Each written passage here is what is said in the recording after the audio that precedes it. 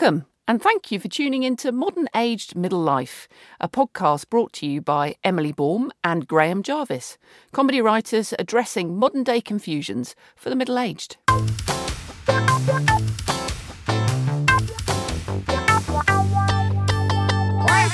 Hello, Graham. Hello. What's your name again? Yeah, exactly. What day of the week is it? What did I come in here for? This is what lockdown is doing to our brains, Graham. We've lost the will to live. Today might be the weekend. Oh, I don't know. It all blurs. Is that a day? What's the difference between the weekend and a weekday now? What are we on now? Week 704 of lockdown. It feels like it. We're all no longer allowed to touch each other. We're all out of practice of having proper conversations because we're not used to it. So we forget half of what we wanted to say. What were you going to say, Graham? I wish I'd invested in rulers and things like that. You know, those tape measure things that come out, expand and go in, so that people will know to keep the 2 meters and then the 1 meter rule. So I bet the firm that makes those tape measures has been selling lots of them. Or do you think perhaps people aren't bothered? Oh, I don't know. I don't think some of them are bothered. They're not.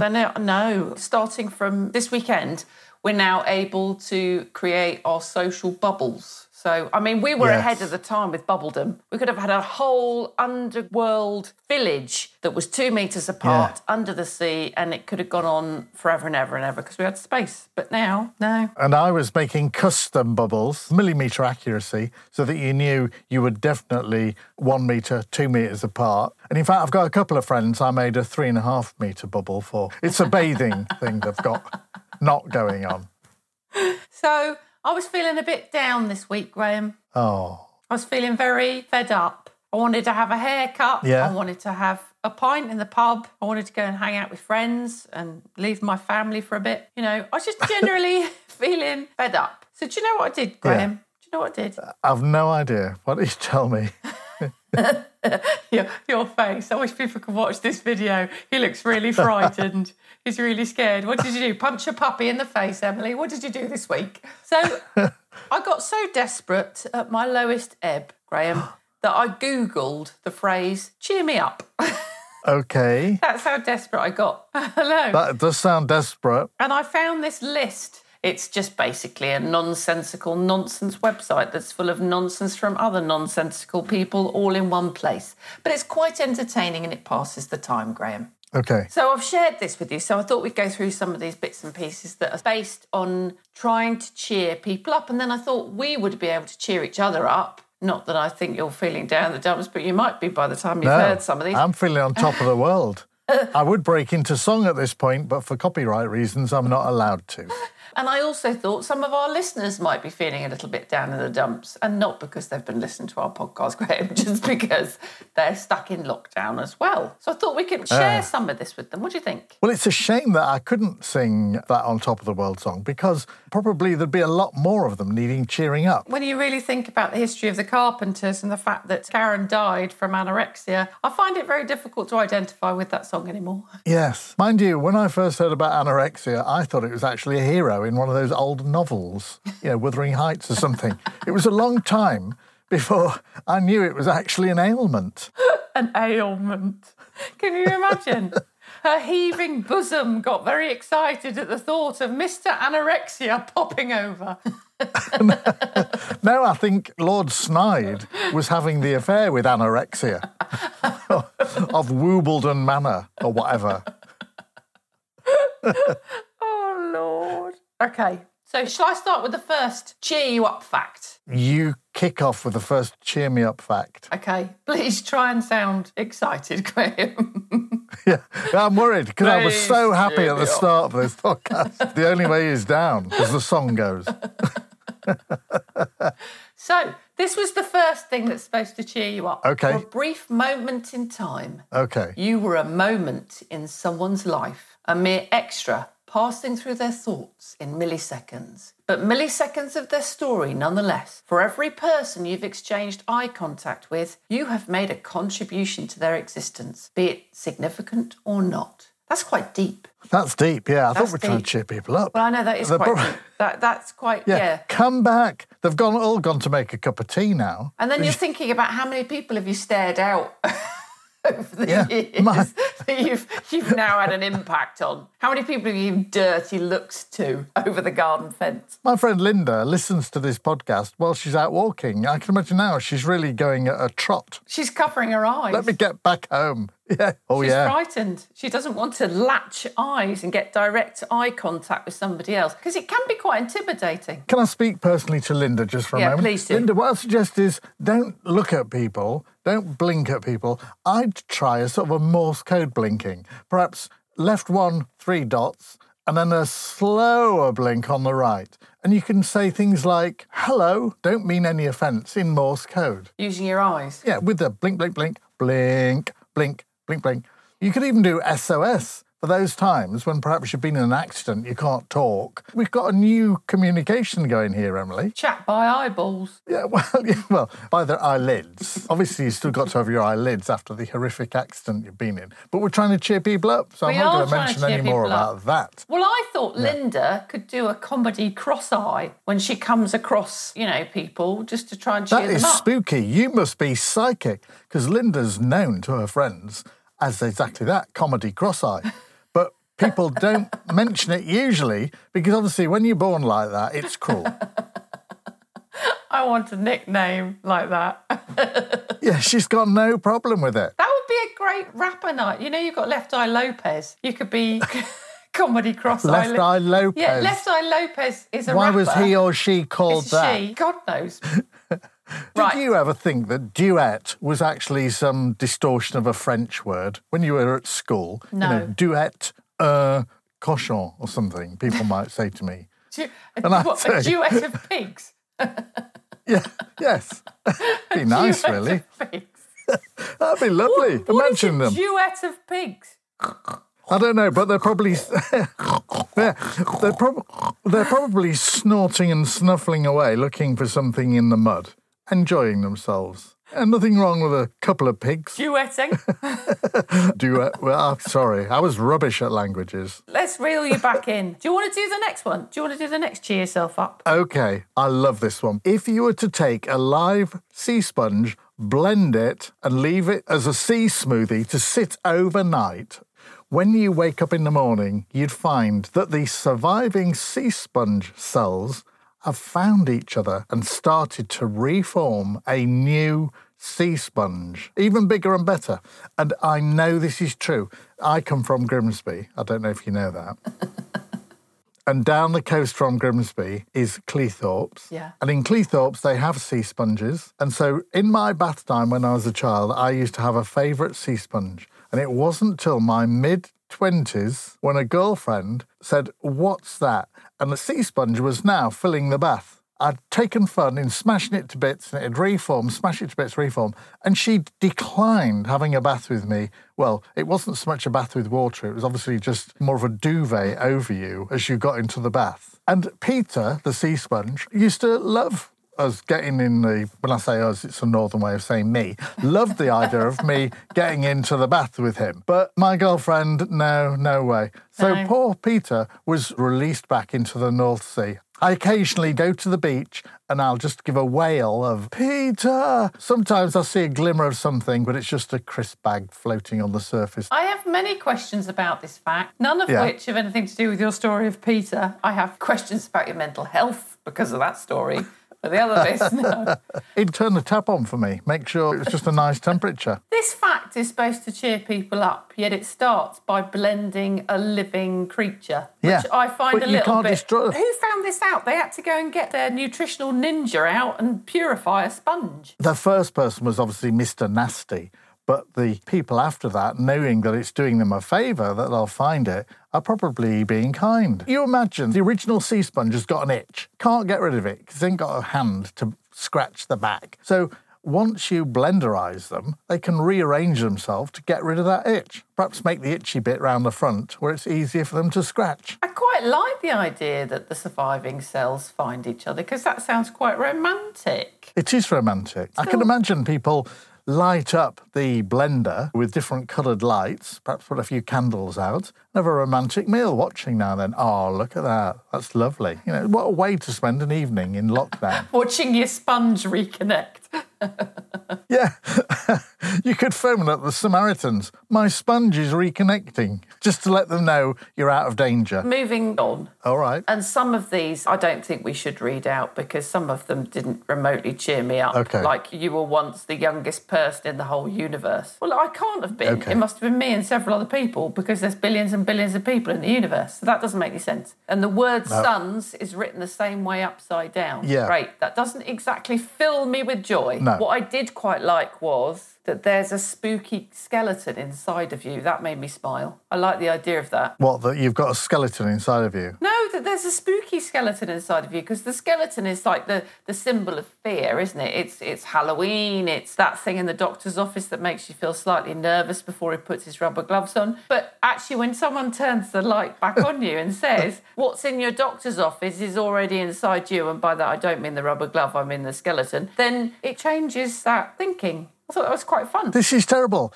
When I was about 10, I used to love getting Superman and Batman comics. And on the back page, there were always little adverts, but sadly, you had to send away to America for them, so it's well out of my reach. There'd be adverts, things like glow-in-the-dark skeletons. Yeah. So skeletons, to me, have been desirable objects. As I grew older, still didn't become spooky. I still wanted a full-sized skeleton so that I could get rid of coat hangers. Try to get a coat hanger off a rail, they get caught up in other coat hangers, and you end up just ripping the whole lot out and throwing them on the floor and screaming, I need a skeleton. Well, what were you going to do with the skeleton to replace the coat hangers? I'm confused. Well, put my coat on it, put my trousers on it, so I don't have to hang them up. So you would have a skeleton in your wardrobe to put multiple pairs of trousers on? No, I'd have a set of skeletons, one pair each. Oh, I'm sorry. For goodness sake, Emily. There was me being ridiculous with your one skeleton. You'd have a whole set. You'd have a family. Yeah, indeed.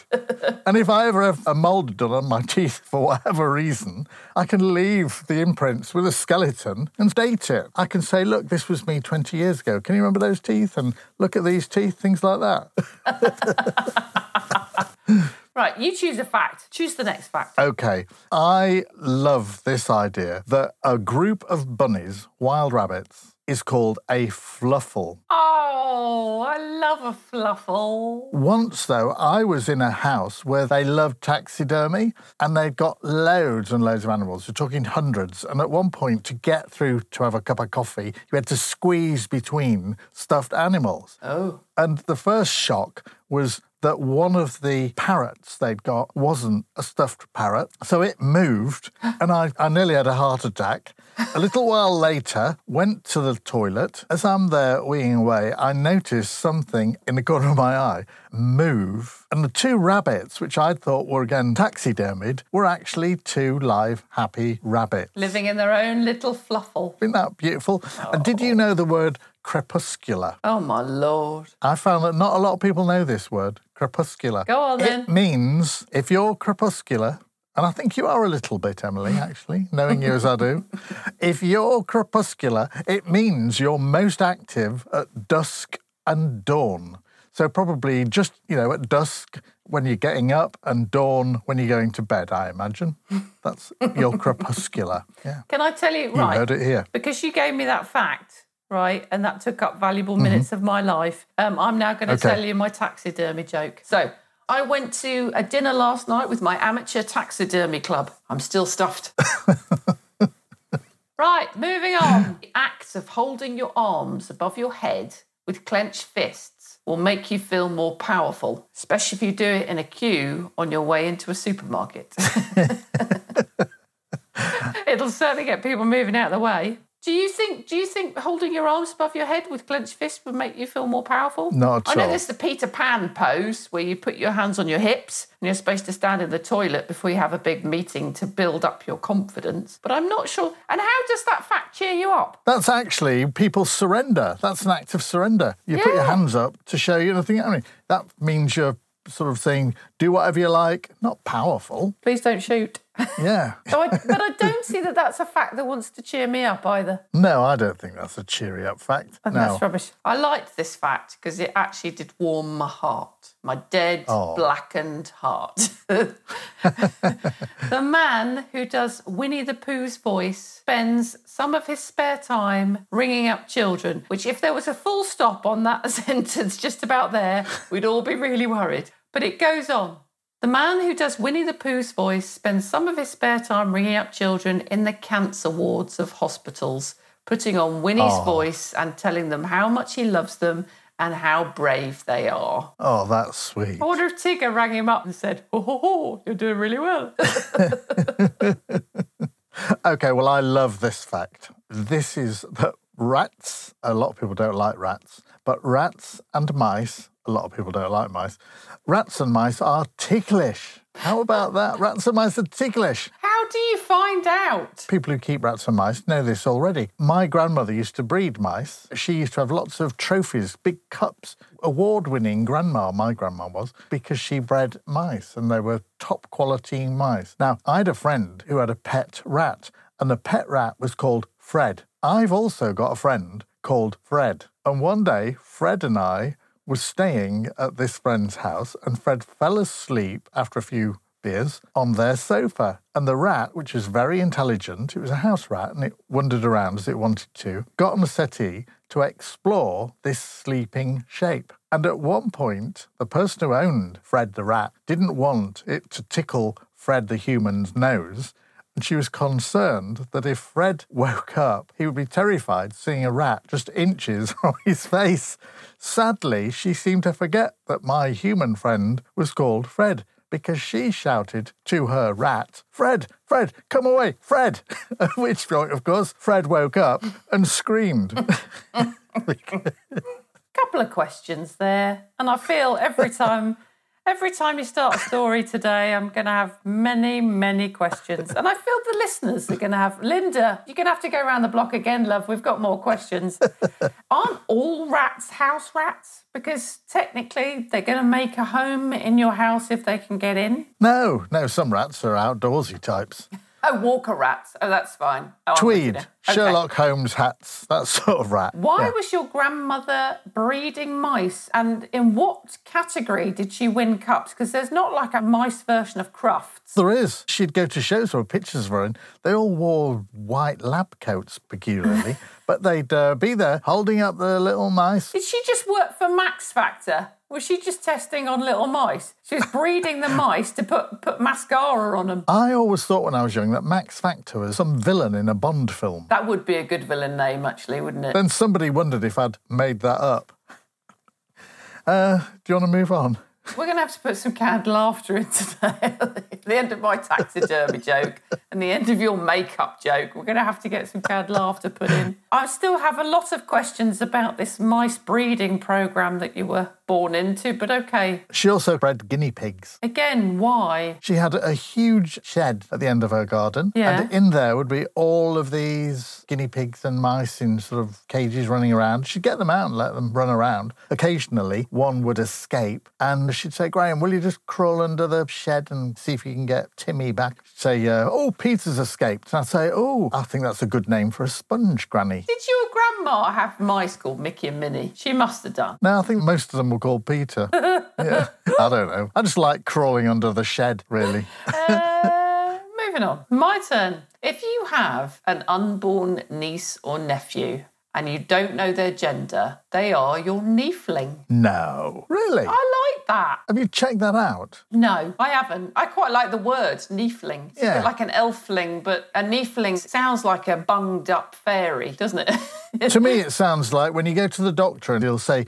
cross your leg, and he'll tap you a little toffee hammer on your ankle or something and see if you get a niefling. No. So this next one, right, the official Space Jam website hasn't been changed since 1996. Now, do you remember the film Space Jam? No. No. What I do, have you been watching The Last Dance on Netflix with Michael Jordan, about Michael Jordan's basketball career? No. No. Been too busy playing with your rats and tickling them. It's brilliant. If you get a chance to watch it, it's really, really, really interesting, and it's got me totally into basketball.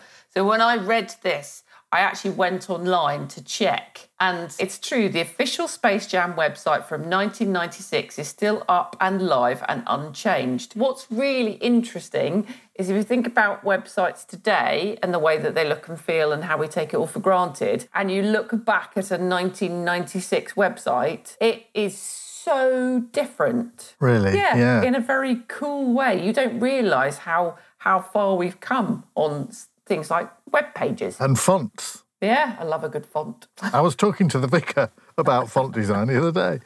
2 metres apart, of course.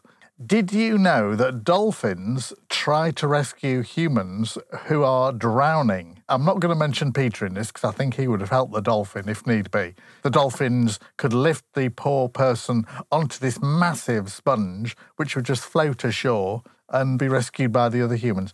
It's as if they realise that we can't hold our breath, and so they try and push you up and even try to bump you in the stomach to reanimate you. Dolphins are good, though. I love dolphins. I love dolphins. Yeah. I don't think I know anyone that doesn't love dolphins. They just come across as being like the coolest person you'd know. The only problem I've got with dolphins is those Australian programmes that had hero animals. Yeah. I can never remember the name of the hero dolphin and always want to call it Skippy. No, it's Flipper. I used to watch Flipper and Skippy and Lassie and all those sorts of things. And Flipper was cool to watch, but you did all sorts of think, well, what happens if there's an emergency inland? Flipper's of no use then, is he?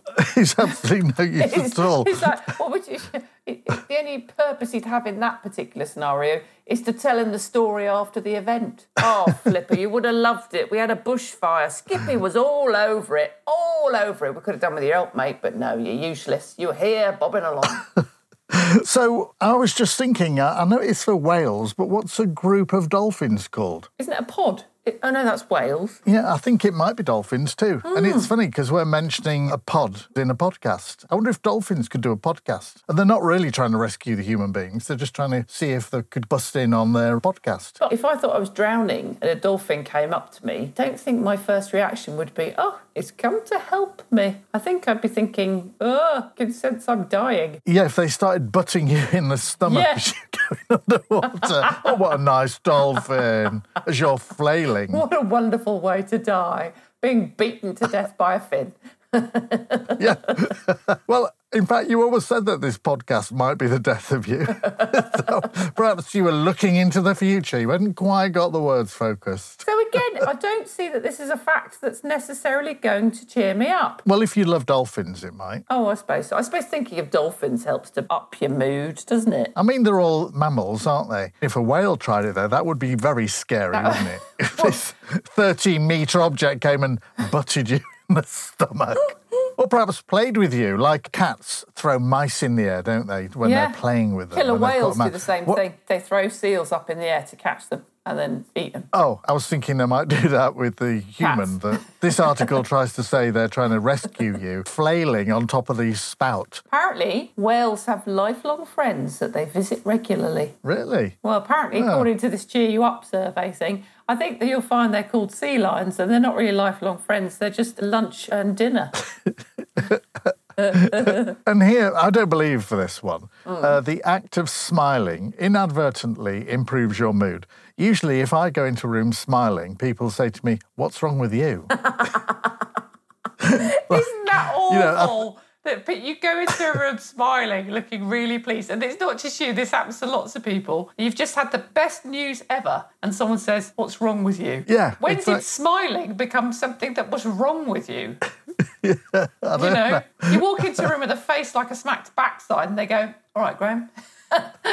You walk in with a smile, they're like, "Oh, he's terminally ill. Gee, see his face, there's something wrong." My grandma used to love me smiling, my grandma did, because she knew if I was giggling and grinning away, I had found her escaped mouse. What is that tail hanging from your mouth, Graham? I've told you before. Don't suck on Peter, he doesn't like it. Peter the Sponge was a bit of a security blanket, so, you know. Yeah.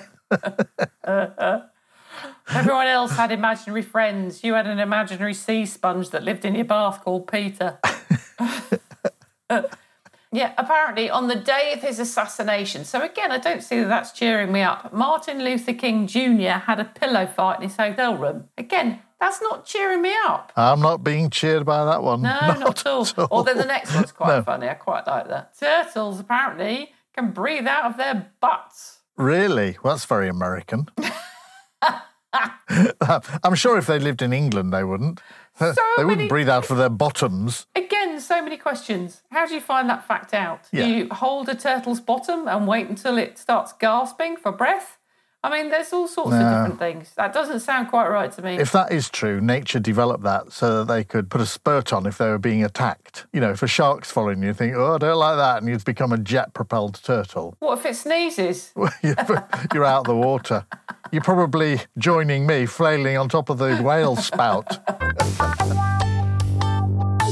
Modern Aged Middle Life was brought to you by Graham Jarvis and Emily Baum.